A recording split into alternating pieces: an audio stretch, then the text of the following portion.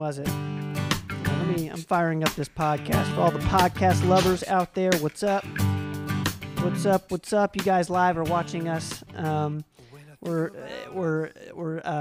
multitasking, I think is the word. But yeah, I got a haircut. You've seen me since my haircut. I saw you on Friday.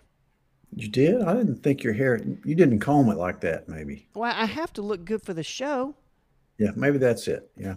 Like I have to, this is my, I have to dress up a little bit, you know. It looks good. It really does. I like it. D. Lynn, good to see you. Good to see you. Thank you for being with us tonight. Doc, you ready to? Was your day good?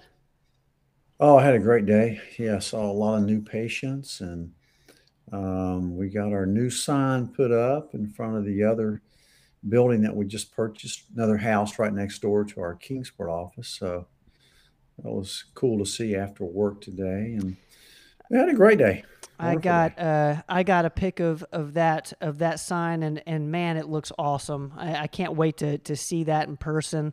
And we've got a couple. We got the signed getting up for Fountain City shortly. So the folks in Fountain City will be able to see a performance medicine sign at some point in the near future. We're working our way towards that step by step, which has been a blast. Thank you, huge thanks to Katie's setting up all that, doing incredible. So big thanks to her for getting these offices together. We're ramping up the offices, which we're excited. We're excited about, and looking forward to the Red House and Fountain City. Of course, we've got Bristol was up this year, so it's been a fun, really exciting year. So you ready to get into the questions? Yeah, yeah. All right, let's do this, guys. And like I said, guys, this is the Performance Medicine Show. If you got a question for Dr. Rogers, in the second half of the show, we take questions live. The first half are questions that came in throughout the week, either through email, Facebook Messenger, Instagram DM. I'm still kind of keeping an eye on those because I gave Instagram a little, not a huge margin here for time. So I'll keep an eye on them to make sure we get to as many questions as possible. So let's start with a question that has to do with the Common Sense MD episode. Does fasting decrease your risk of cancer? Most people think yes, for sure. Um, I think there was two things I would do if I got the diagnosis of cancer, and that would be I would go on a keto diet, and that would include fasting as well. And I would probably consider some IV vitamin C. I wouldn't even consider it; I would do it.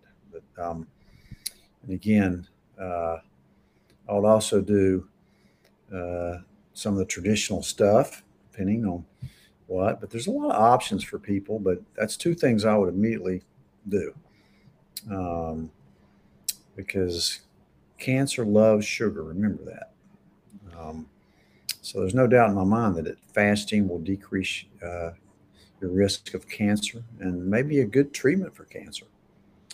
All right, great question there. Really timely with the episode on fasting this week. Let's go to let's see. How do you treat neuropathy of feet and legs? If it's just started, how do you deter it? Well, first of all, you try to figure out why you have neuropathy, which is irritation of the nerves, and usually happens in the feet first. The most common one, of course, is diabetes. Um, so you need to check that. You may also have some B vitamin deficiencies. Vitamin B6 is one that you may try to see if it helps. It's interesting. A low B6 can cause it. If you take too much vitamin B6, it could cause it. So look, you may have some problems with the nerves in your back that may cause that. There may be some metabolic reasons. I had an interesting patient today that um, had restless legs, and which is a pain. I mean, restless leg syndrome at night is a real, it's not fun to have. And so I had done a Cleveland panel, and her ferritin was really low, and she was anemic, which we're working up. But so I put her on iron, and the iron within a few days cured her restless leg syndrome. So if you have RLS, restless leg syndrome, get a ferritin level, make sure you're not anemic, and even if you're on the kind of low normal side, try some iron supplements and see if that does help. Super Um, interesting. I didn't but realize. never ignore trying to find the root cause of the problem why you're iron deficient or anemia. That's important. So, All right. Thank you for that question. Great answer there, Doc. Let's get to, let's see here. Okay, this is a two-part question. So give me a second here. It is about 5 years ago. I had a stem cell transplant. Was told I would need to retake all of my childhood immunizations. One oncologist said there was no need to redo them, and another said there was. The question is, I just never got around to it. Now I have heard of several cases of chickenpox going around. Should I be concerned and get the immunizations, or is it necessary at this point? I'm not sure how old you are and what your risk factors are, but that is a very controversial subject. And as you've seen, two oncologists gave you two different answers. That's what makes medicine an art as well as a science. But what you need to do is make your own decisions on it. Um, like, for example, pertussis, whooping cough. There's a slight comeback with that. Um, Chicken pox. You know, the one thing you could do is you could get some titers, get some blood work just to see if you still have some immunity to it. I'd probably do that before I'd go getting immunizations that you may not need. Um, but it's just one of those things that, you know, I'm certainly not an anti vaxxer. I believe in vaccinations that work. And so I'd probably get the titers. And depending on your age and risk factors, um, you may consider it if you're still, young and, have kids and all, uh, kids in daycare and things. Um, that's a really tough question to answer, not knowing the whole history of this thing. Um, but those vaccines that they're talking about giving you are usually pretty safe. Um, so, get some titers and see where you're at.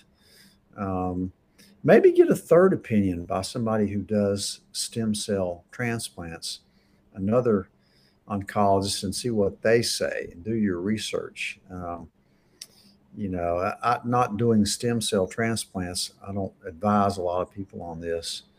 Um, so I'll leave that to the experts. But one thing I'll tell you, keep your own immune system as healthy as you can get it, so that if you do come in contact with viruses, that you're able to kind of fight them off. Um, some people don't tolerate some of those very well. Uh, Most people do. So I know this has been a roundabout answer. So it's very controversial. There's no clear yes or no answer. Here's what I would also tell you: if you feel very uncomfortable about it, and it's 50-50, do versus don't, just don't. Keep your own immune system going and take your vitamins and uh, keep your weight stable, exercise. I mean, your own immune system's pretty good. And we're not having those outbreaks of chicken pox. You see it rarely, but you're just not seeing the stuff that they used to. There, polio. There's a lot of things that smallpox. I mean, there's a few cases here and there. Um, Mostly the diseases they thought they eradicated. If there's a breakthrough infection, it's usually due to a lab leak. Um, but so you make your own decision. Get more opinions, do more reading, more research, and um, see how you've done with other vaccines in the past to see if you tolerated them well. If you're one of those that doesn't do well with flu shots or the shingles shot, um, the Pneumovax shot. I had a patient today that told me that she received her Pneumovax shot and just felt horrible for 2 weeks. Um, so make your own decision. All right, let's go to the next question here. This is a hormone question. My progesterone was 37.8 and my estrogen was 87 on my last labs. Is that enough to be optimal?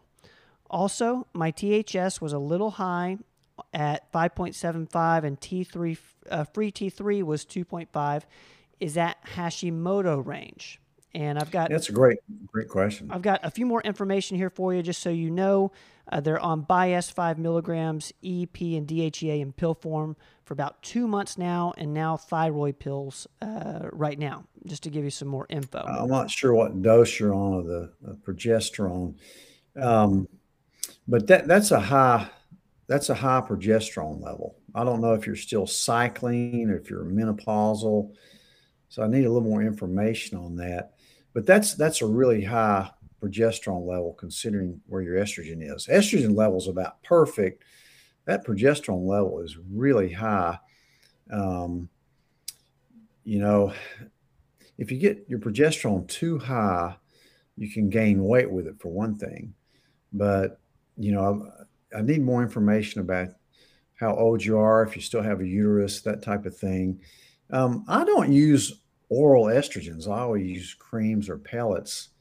So personally, I don't use them. There's some great doctors that do, but when you take it orally, now I will give a natural progesterone orally, um, but estrogen and testosterone I don't give orally. I use transdermals or pellets. So it doesn't have to be metabolized through your liver so that the small risk of clotting is not there when you do it that way. And I assume you mean estradiol level was 87. Hopefully that you mean estradiol level. Sometimes we'll split it into, the 3 different forms of estrogen. So that's a pretty high, you need to lower your dose of progesterone for sure. And, maybe consider using a transdermal formulation. That's a high TSH, meaning you're suboptimal on your thyroid replacement. That's a low T3 in my opinion. Again, I go more by symptoms and labs, but that's, I like to usually kind of get your TSH level around 1 rather than 5. Remember, when your TSH is high, that means your thyroid's low.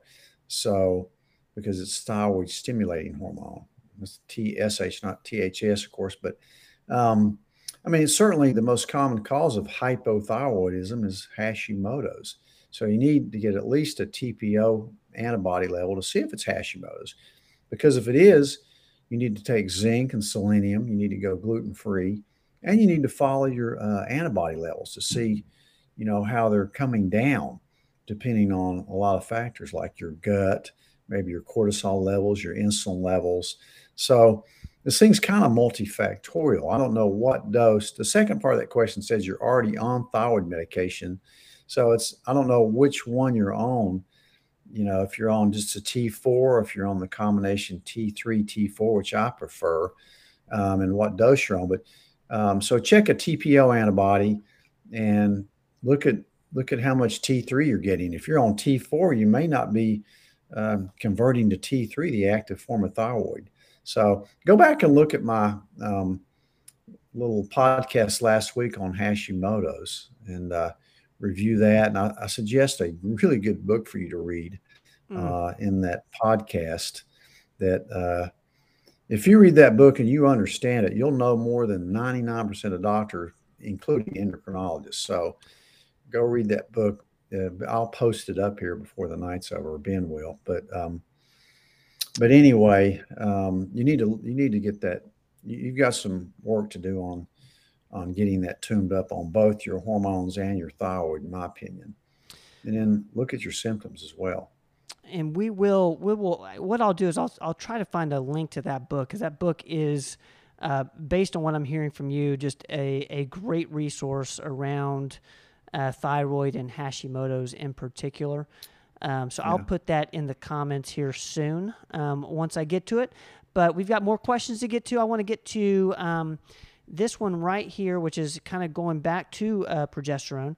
I read this week that it is always best to cycle your BHRT progesterone and only take/apply it for 2 weeks out of the month to mimic the biological cycle as closely as possible. And the question is, I think you disagree with this. Please explain why. Well, I don't really disagree with that, but there's caveats. Like, depending on where you are in your if you're still having menstrual cycles and you just need a little progesterone in the last 2 weeks of the cycle, I do that a lot on people. Usually the people that see me are deficient, the whole month long, because they're either very premenopausal or postmenopausal.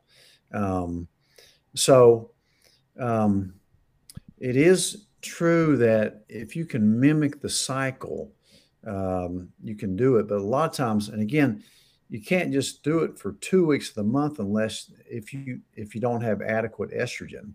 So, the first phase of your cycle is estrogen dominant. The second phase is progesterone dominant.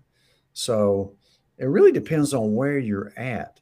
Now, the other thing about it, it can kind of be confusing to try to cycle it that way and use, a little bit of estrogen the first part of your cycle, then more progesterone the second half of the cycle, because you still have a little bit of both in all parts of the cycle.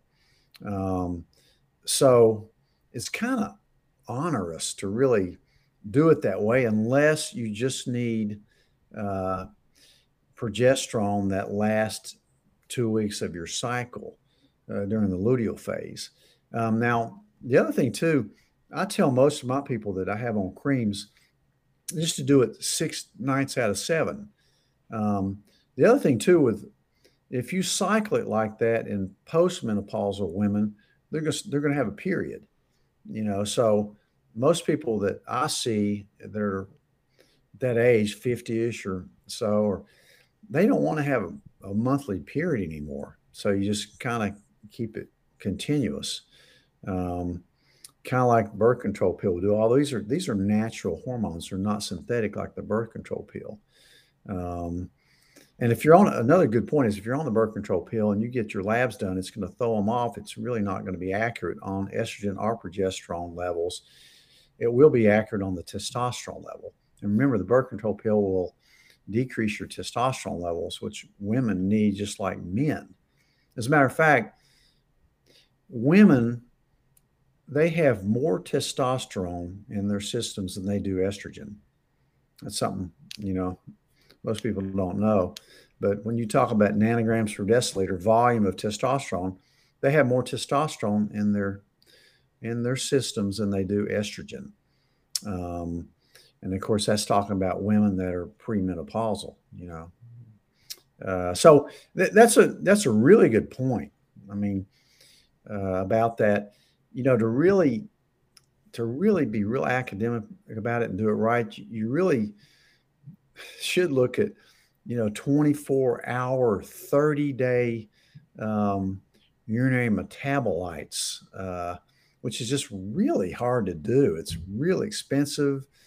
It's kind of hard to interpret, and nobody wants to do that. So you got to think practicality. What do you want to do in a practical thing?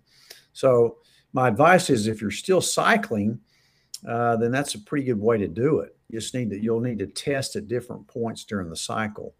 Most of the women that see me are already kind of further out than you may be. I don't know, but certainly if you're postmenopausal, you don't want to just take hormones the last 2 weeks of the cycle because you're going to need a low dose of estrogen and progesterone and testosterone, maybe DHEA, the whole time. But some people will take a week off or 5 days off. That'd be probably a more practical way to do it than just do it for 2 weeks, or just do it 6 nights out of the week.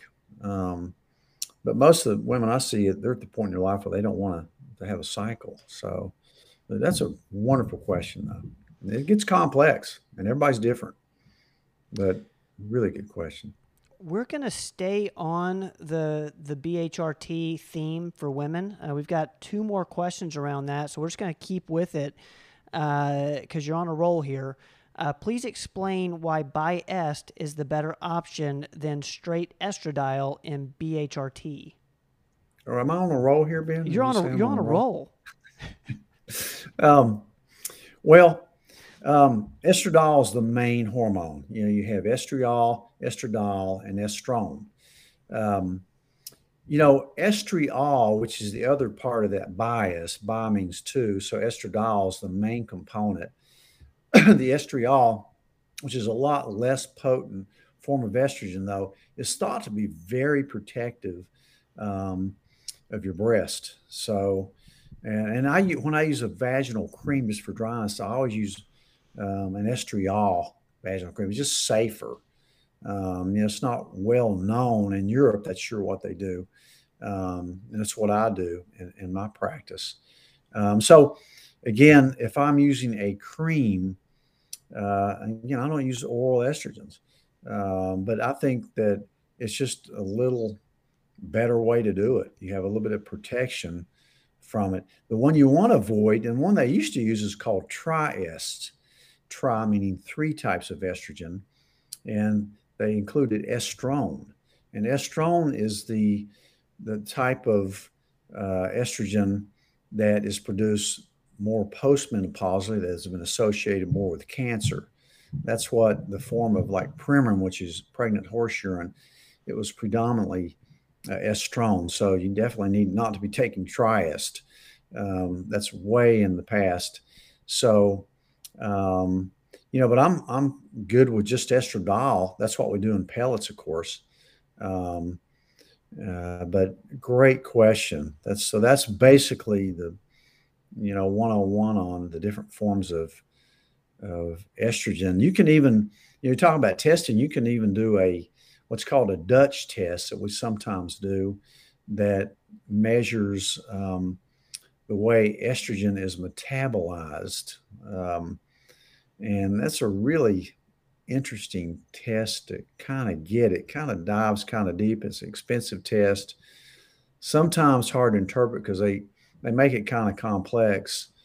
But they also include some other biomarkers like some of your norepinephrine levels and epinephrine levels, and just an interesting test. It's a urine test, a metabolite test, but it kind of sees which pathway your estrogen's metabolized down, so that if you're worried about hormones, like you have a strong family history of breast cancer and you're really worried about it, you can see which way your estrogen, which pathway. There's the 2, the 4, and the 16 pathway that the estrogen can be metabolized down. And according to your genetics, it may go down a safer pathway or not a safer pathway. So sometimes we'll break it down like that if you're really hesitant about even getting on any form of estrogen because of family history or whatever. But great question, though. Biest is good, has protective estriol in it. Estradiol is the main one that we replace. That's the most bioactive one. Just avoid estrone, and take a deeper dive if you want. I love these questions, and this next one I think is a question that I know a lot of people are thinking, and I know you've heard it a lot. So the question, the background is, I saw a new PCP this week, and he, unlike my old one, really encouraged me to consider stopping my BHRT due to the increased risks of cancer, blood clots, etc., especially considering that I had a grandmother with breast cancer. No idea what type it was. It was in the 50s. I know you do not agree with that thought, which I'm going to get back to. The question is, why do so many doctors still say that? Is it simply that they have not studied hormones and the use of bioidentical hormones? My first question is, do you not actually agree with this? What's your... Well, it depends on what form of hormones you're on. If you're taking an oral hormone, again, I don't use oral hormones. I just think it's more dangerous for clotting factors.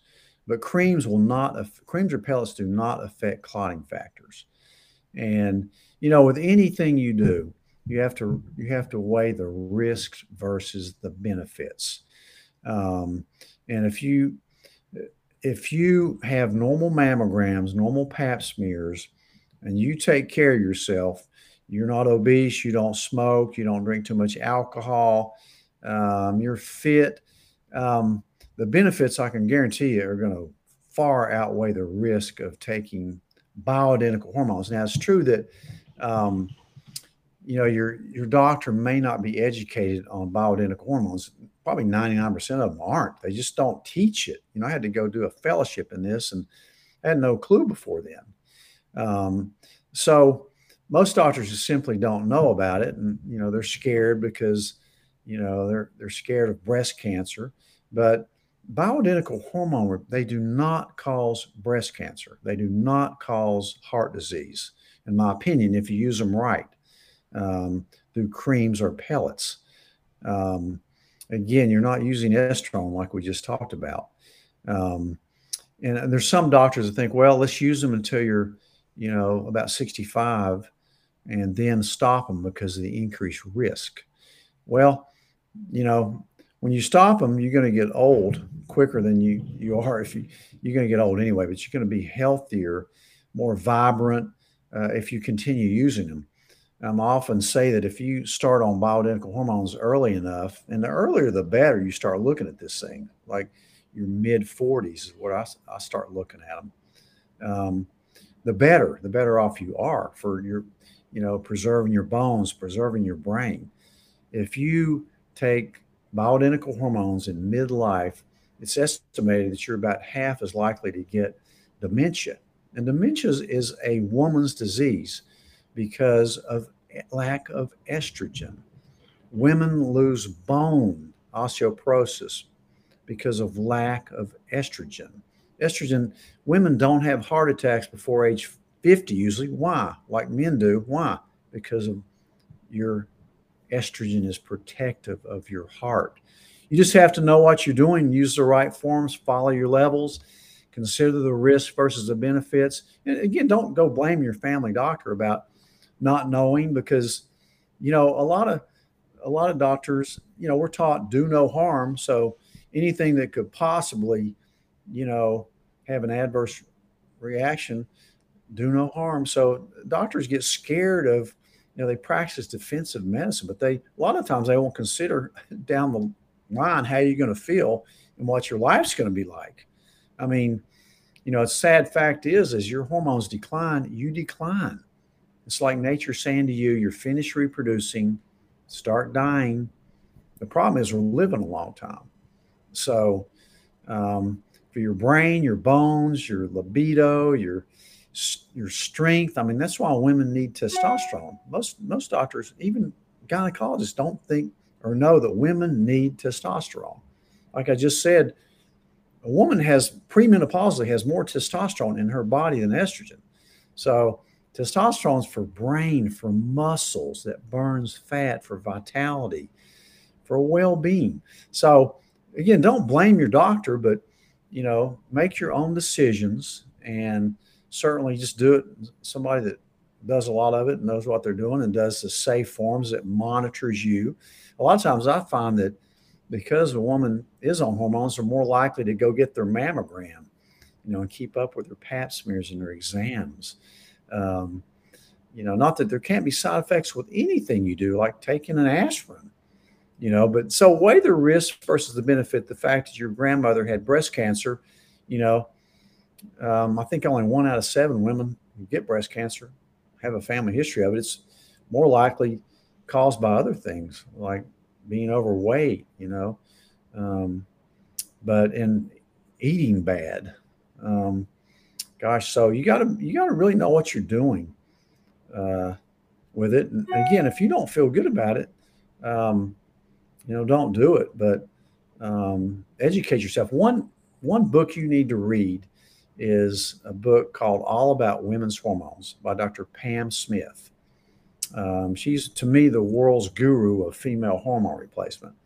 And read that book. You can order it off the internet for just cheap Amazon, and you'll probably be afraid not to take it. But so educate yourself, and go to a doctor who's board certified in integrated medicine and has a lot of experience with use of bioidentical hormones. Um, so I hope that helps you. I love that. And do you need to add to this part? Why do so many doctors still say that? Or I feel like you kind of Oh, got that. because they're not educated. They're scared of it. They're not educated. They may have read or heard about the Women's Health Initiative that was probably in the last 25 years, it's probably the biggest study that's been a disservice to women ever, because it turned doctors and patients off of hormone replacement therapy. At that time, they were replacing with Premarin and Prempro, which are synthetic hormones from pregnant horse urine, and medroxyprogesterone, which is different than bioidentical progesterone. So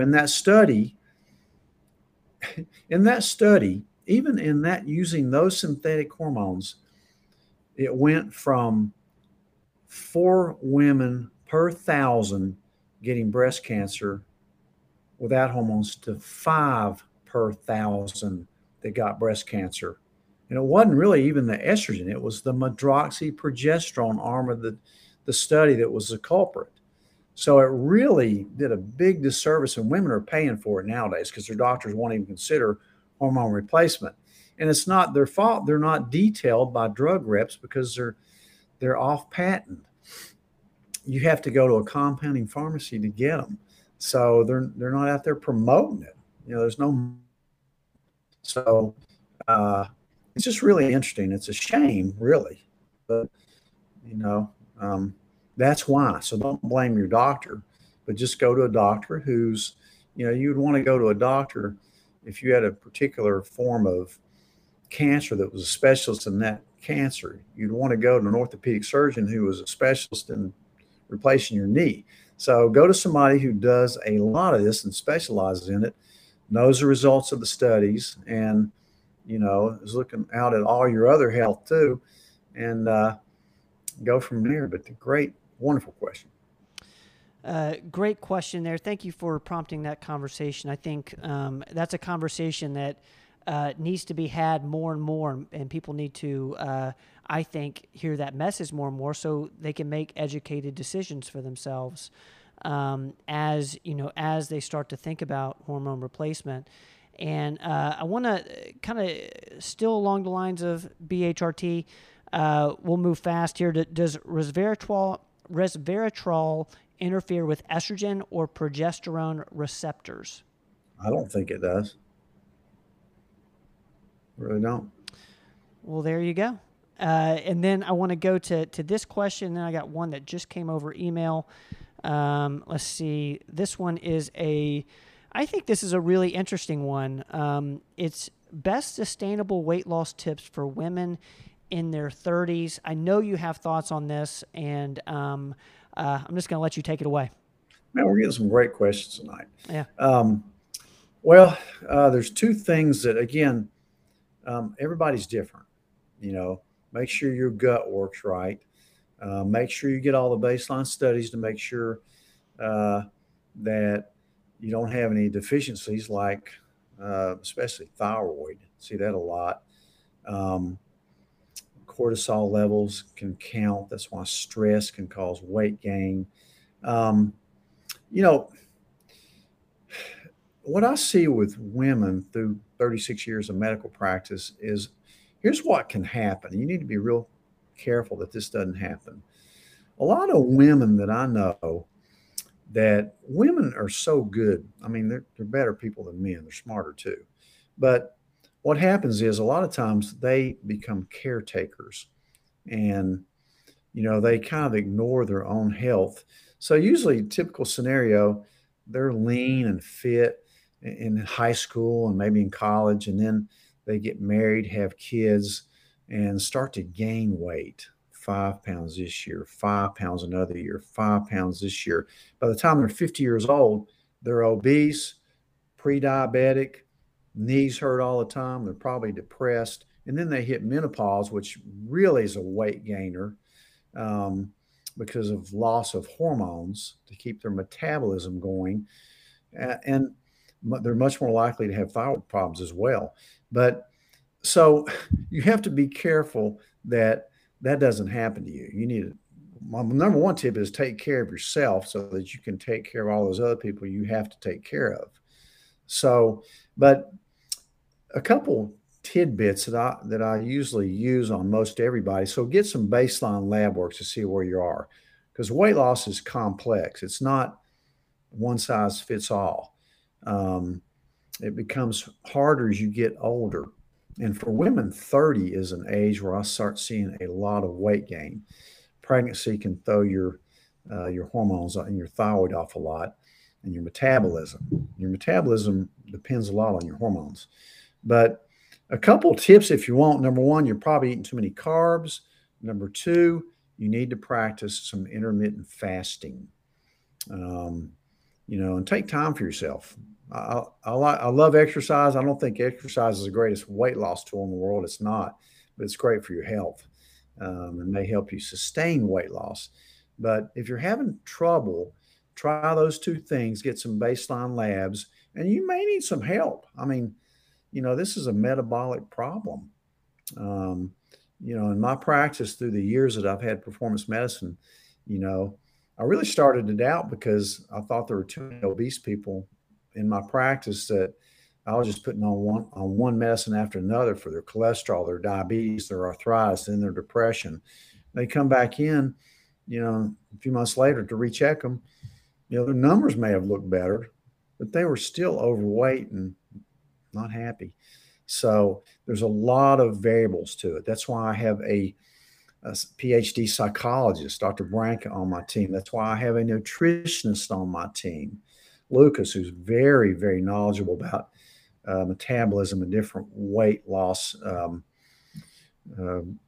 remedies, and all in different diets and things like that.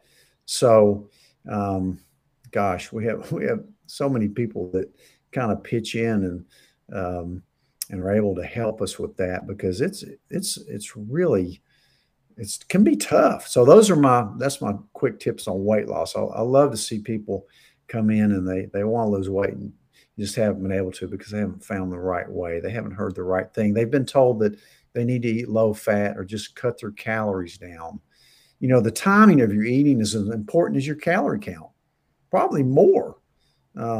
So there's a lot of things that a lot of people don't know that we could probably help you with. So, real quick, can you go over what those baseline labs would be for? just a Cleveland heart panel. Okay. We check it all: hormones, thyroid, adrenals, inflammatory markers. Sometimes we look into gut testing. If you've got an upset stomach all the time, it's going to be tough. And the other thing I'll tell you is, if you're emotionally imbalanced, you're going to have a hard time getting anywhere with a physician. If you're emotionally unbalanced, especially with weight loss. So that's why I have Dr. Branca to help me with that. But yeah, so there's a lot of things, a lot of variables. But lower your carbs, try intermittent fasting, and see how that works for you.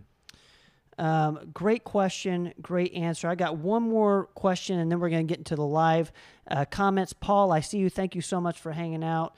Let's see. Lisa, I see you. Thank you for sharing the episode. We really appreciate you guys. Jack, I see you, man. Let's get this question in, and then we're going to get to the live comments.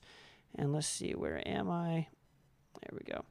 The question is, how long does it take to regrow hair after a diagnosis of low estrogen and thyroiditis?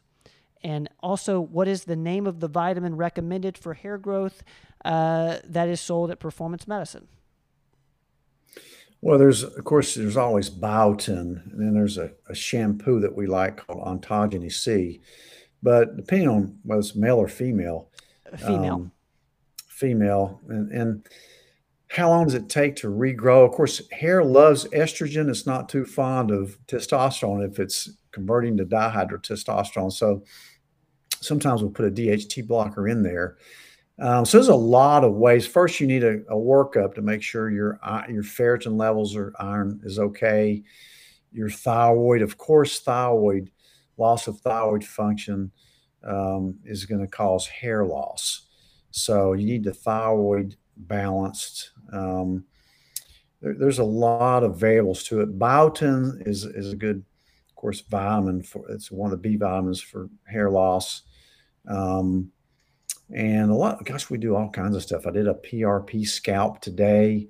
I use a lot of minoxidil, which is Rogaine, but I like to use it orally as well. And sometimes we'll have some compounded hair loss topicals that have Latisse, a little bit of finasteride, and minoxidil, Rogaine in it, as well as some vitamins. But yeah, come in. That's something we really like to look at, especially if you're a woman. You do not want to lose your hair.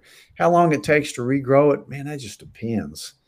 But I'll tell you one thing, regrowing women's hair is a lot easier than regrowing men's hair, for sure. Because it's usually a correctable hormone problem. I've also heard you say that it does come back. It's not like men's hair loss, where women's hair usually comes back. Usually, there's some tough cases, but usually, alopecia areata is tough. If it's patchy bald spots, that's usually an autoimmune process, but that's a little different process than just thinning of the hair. But anyway, hope that helps. Hope that helps. A great question. We're going to continue to be talking about thyroiditis, hair loss. We know that's an important topic for a lot of people. So we're going to try to get as much content out there about that. So that does it for the questions that came in throughout the week. Thank you guys so much for doing that. That was amazing questions. We're going to jump into the live comments. I'm going to put this up from our operations manager, Katie. This is the thyroid book that we refer to. It's called Hashimoto's Thyroiditis, Lifestyle Interventions. And I think, I forget who the author was, but we will put that up as well. So that is the book that we've been talking about. Let's see, where's a question here? We're going to just go down the line. The 31 people who are here, thank you so much for hanging out with us these past 45 minutes. This means the world to us. We're going to try to get to every question we can.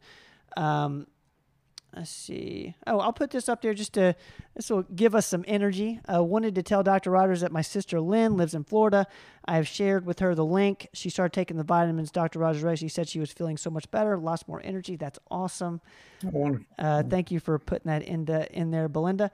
Let's see. This is for the restless legs question. Magnesium citrate helps with that. Thank you, Belinda, for adding that. Definitely. Okay, let's get to Lisa's question. Lisa shared the broadcast tonight. Thank you, Lisa, for doing that. 50-year-old female with testosterone of 188, no hysterectomy, no more periods.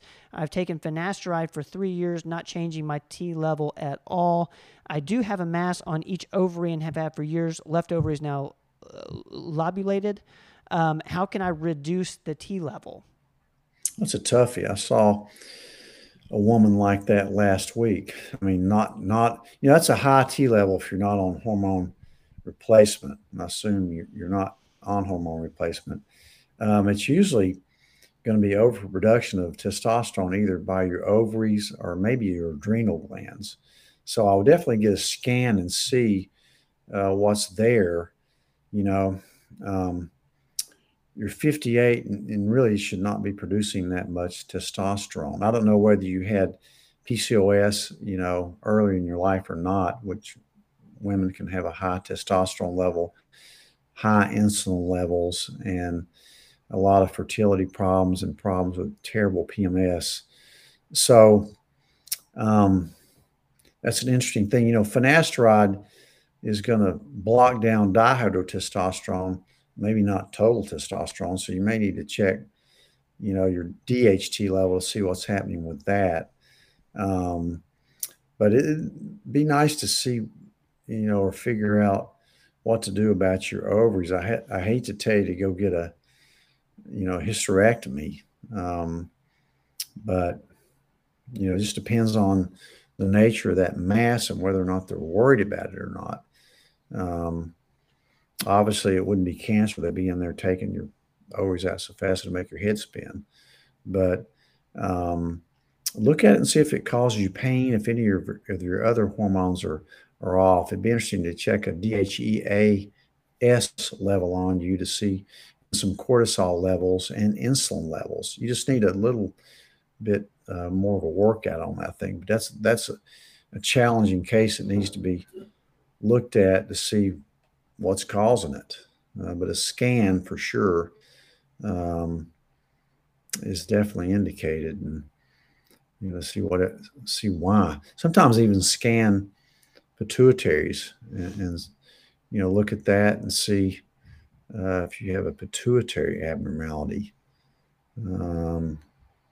It's a really interesting case that needs to be worked up. Lisa, thank you so much for putting that in there. Hope that helps a little bit.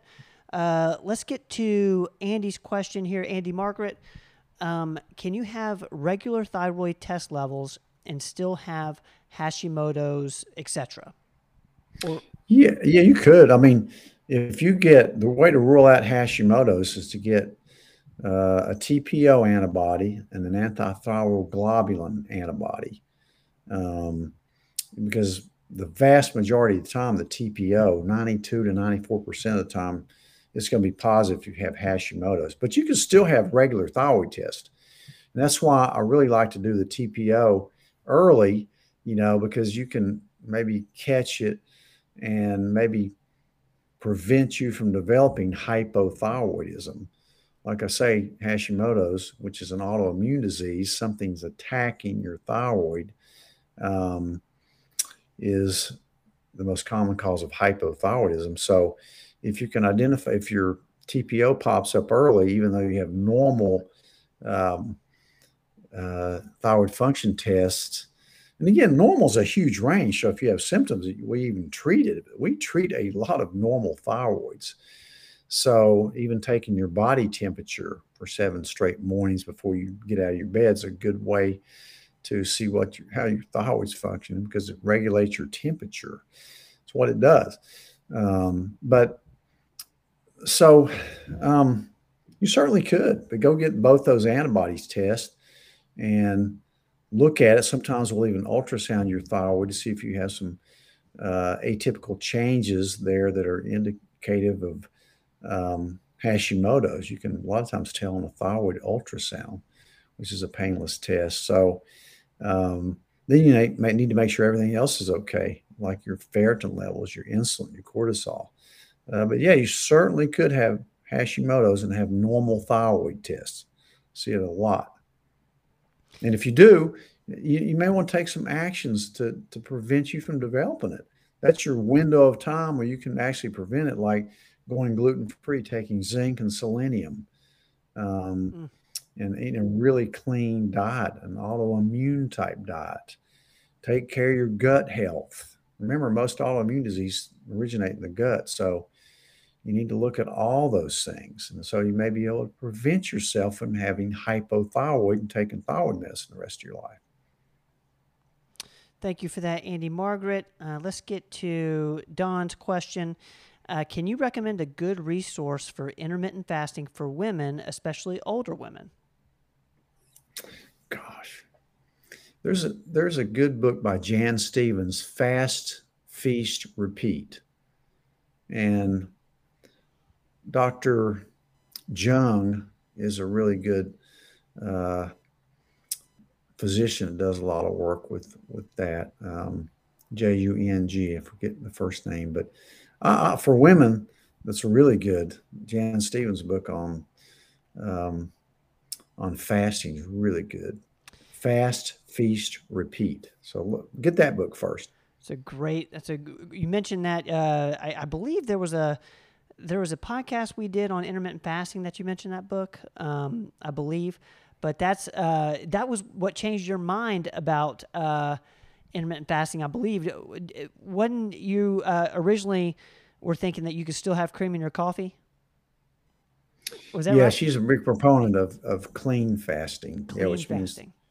yeah, yeah. Well, I thought well, I just did my own experiments. When I put MCT oil and That's right. butter in my coffee, it really kind of hampered a little bit of the goals I was trying to achieve. So, um, it's a good point. Thank you, Don, for that question. Let's get to Robin. This is about the neuropathy of feet and legs. Back to the question about neuropathy of feet and legs. Can low iron cause inflammation of the knee and ankle also? Low iron can do a lot of things because you need iron to kind of function for some of your enzymatic processes. I wouldn't go blaming it on there, but go check a ferritin level for sure. Um, and then, sometimes we get into extensive vitamin checking like zinc and copper and all those in there, but vitamin A. Uh, so it could possibly cause it because low iron can throw a lot of stuff off. And remember, if you replace your iron, take vitamin C with it. It makes the iron absorb better. Um, so Thank good you for that. question. Thank you for that, Robin. Let's get to Lori's question. What dosage of oral Rogaine for a female? 2.5 milligrams daily.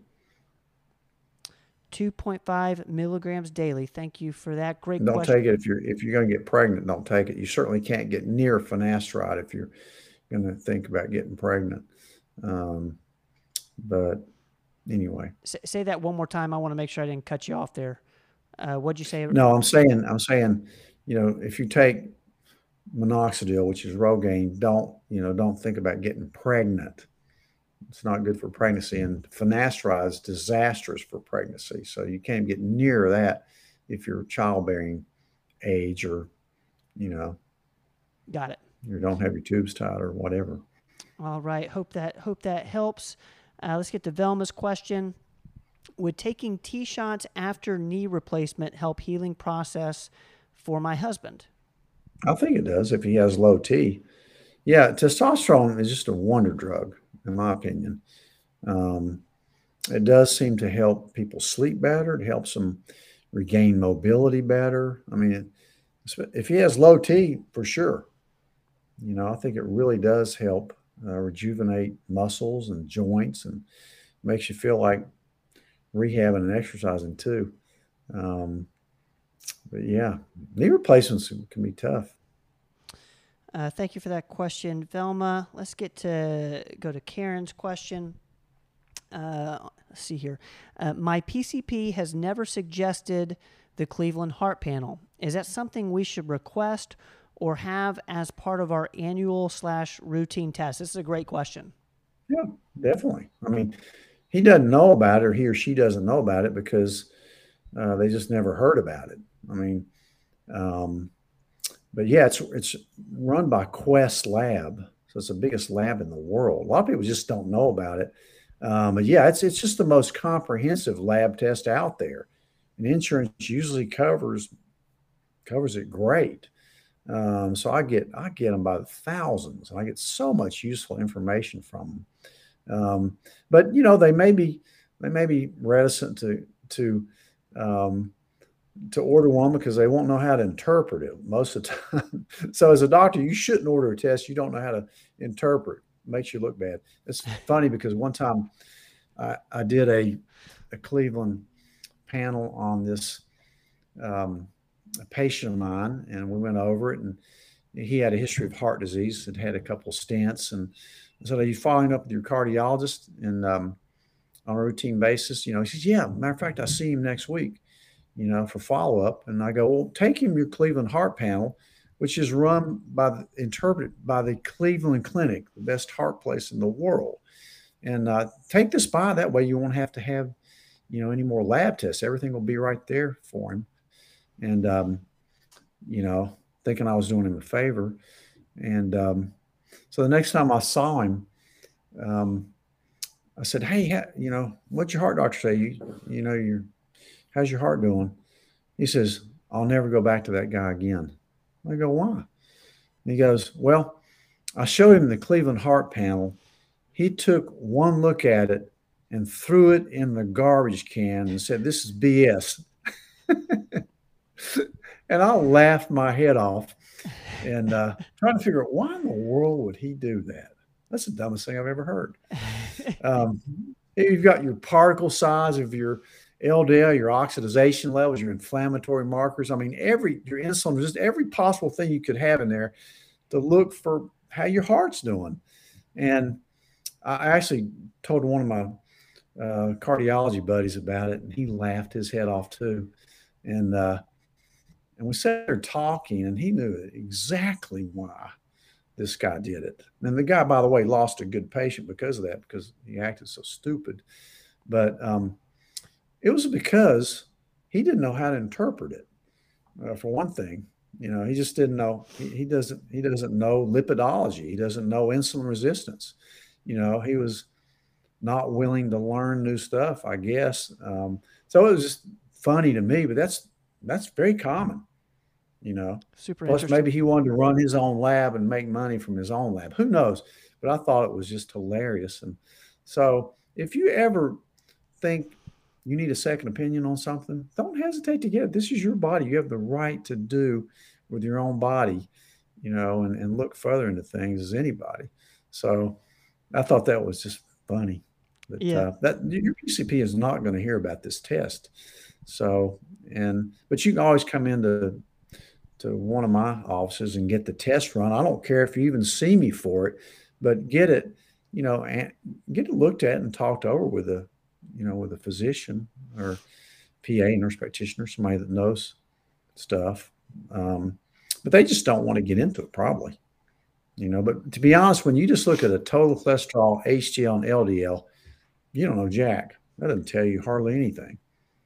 As far as decision making on whether you need a statin or what, it's complex. Doctors are too busy, they're too busy fooling with their EMRs, and they're finding codes and getting you out of their office as soon as they can so they can see the next one, generate money, that type of thing. Volume. I used to have to do it that way. I know, believe me, I've been doing this 36 years. I know the game. Uh, Karen, you and I both know how to get Dr. Rogers on the soapbox, and this is one of those topics. Pardon me. No, I love it. I love You it. get to a certain age in your life. My dad, who was also a physician, told me this, because you'll come in some point in your life as you get older where you'll speak your mind and not really care what people think so much. No, I love it. It's actually it's a powerful message, and I hope what people got out of that is, you're in control, and I think the more patients know that going into a visit, and that's part of the purpose behind this show is to help the people watching or listening on the podcast go into these visits with more tools in their tool bag. And and so, Karen, we hope that you ask for the Cleveland Heart Panel, even if your PCP doesn't know about it, because it can really help you. It could give you knowledge that you need to know. Remember, So your doctor is working for you. It's not the other way around. They're working for you. So just take that opinion. I mean, because that's the way it is. A lot of times, because of third-party payments and all this, they really think that they're working for the insurance company, which in a way they are, because that's who pays them. But that's why I do a cash only practice. It's a perfect example. I'm just working for you. I'm not working for an insurance company, and I'm not gonna, be bound by what they tell me to do because they don't know what to do. They care about the money. I'm caring about the patient. And I'm not getting on a soapbox or, you know, self-grandiosing me, but that's just the way I think is the best way to practice medicine. But so anyway, I need to get off the soapbox. You're right. No, I love that. I love that. I'm gonna put this up from Gwen. I just wanted to thank you and your staff. You have been able to help my mother when no other doctors could. Thank you for keeping up with the current research. Thank you, Gwen, for that. I really appreciate that. Want to make sure docs. And don't even get me talking about that thing that's been going on around for the last 2.5 years. We won't even talk about that. No, we're gonna have to get Ike up before we start talking about that. Okay. Yeah. We won't talk about that. Matt, your timing is almost impeccable. Let's see here. I want to get Velma real quick. She asked a good question. Will taking beta glucan help prevent COVID? Beta glucan is a good supplement for immune systems, no doubt about that. Yeah, it's fantastic. I love beta glucan, especially for anybody with a compromised immune system. Really, especially diabetics. I love beta glucan. Great point. Thank you for that, You don't think about that enough. I'm going to put this up from Lori. I also would like to thank you and your son, Andy, who diagnosed me last week. That's awesome. That's my brother. Andy's in our Johnson City clinic. And Lori, I tell you what, you're in good hands over there. He's the bomb. He's not only the funniest guy in my life, but he's definitely the smartest. And I think you, Dad, would even agree with that. Would you not? Yes, and he's always been brilliant. He's amazing. The thing about it, people see him, they don't want to see me anymore. They just want to go back to him, which is good with me. I'll put this up from Karen. There you go. There you go. I like that. Definitely get the order a Cleveland Heart Panel, no matter what you do. Yeah, I mean, you can keep your doctor, of course, and whatever. This is teamwork. We all should be just working for the patient to get them better and figure things out. So I love working with other doctors. I mean, I see a ton of doctors in my practice, and it's just neat to work with them and try to help figure people out and help them. That's the only reason you should be doing this job in the first place. Otherwise, it'd drive you nuts. But I see an Ike yeah, nose. I think Ike's about to make an appearance. Let's get Ike on, and then we'll get to Bianca's question. Bianca, I'm gonna get you. I promise. Right. Better yet. How big is that? How big is that? Time. There's Katie. I see Katie. I'll tell you, Ike is getting big. He's really getting huge. So guys, you guys I'm just so camera friendly. He looks good on camera, doesn't he? I know this is the reason people are here. They're here to get a glimpse of Ike, and Ike has made an appearance, and it's selfishly for me too. I want to make sure I get to see Ike a little bit on these Tuesday nights. Either you or Ike answered this question, Pop. Is insurance why they say Pap smears only every 3 years after a certain age? Yeah, I mean, that's one reason. If you've had all normal Pap smears your whole life, even 2 in a row that are normal and you don't have risk factors, and you don't need to get them every year. Now, I believe in a yearly mammogram. I really do. But an insurance sometimes controls that kind of thing too. But plus it's probably not needed that much at a certain age without any risk factors. You've always had normal. I like to usually, do them every 2 years, because you need that exam as well.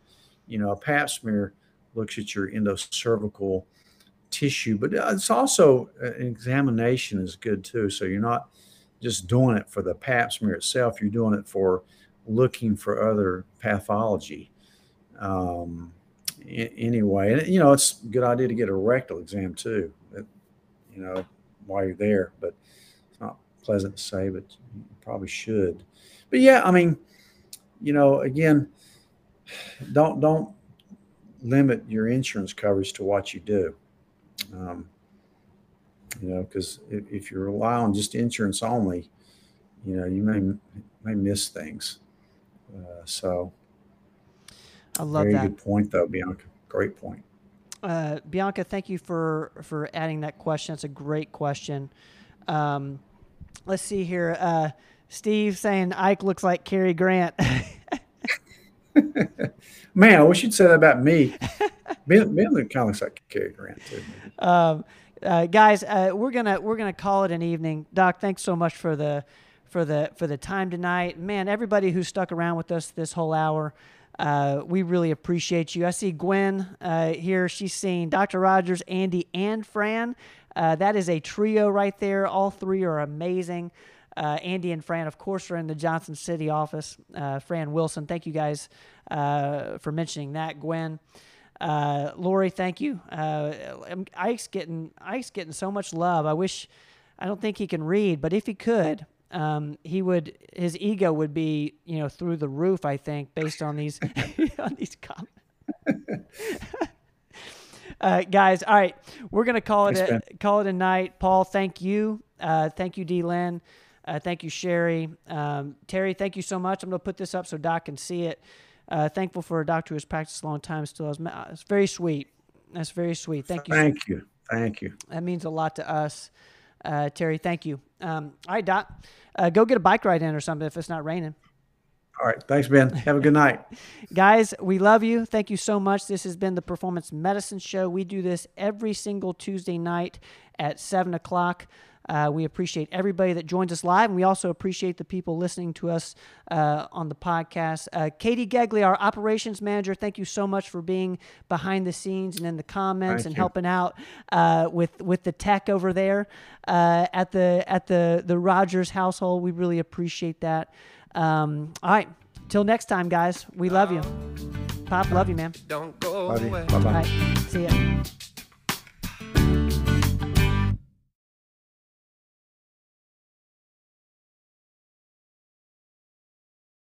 Thanks, guys, for listening to this episode of the podcast.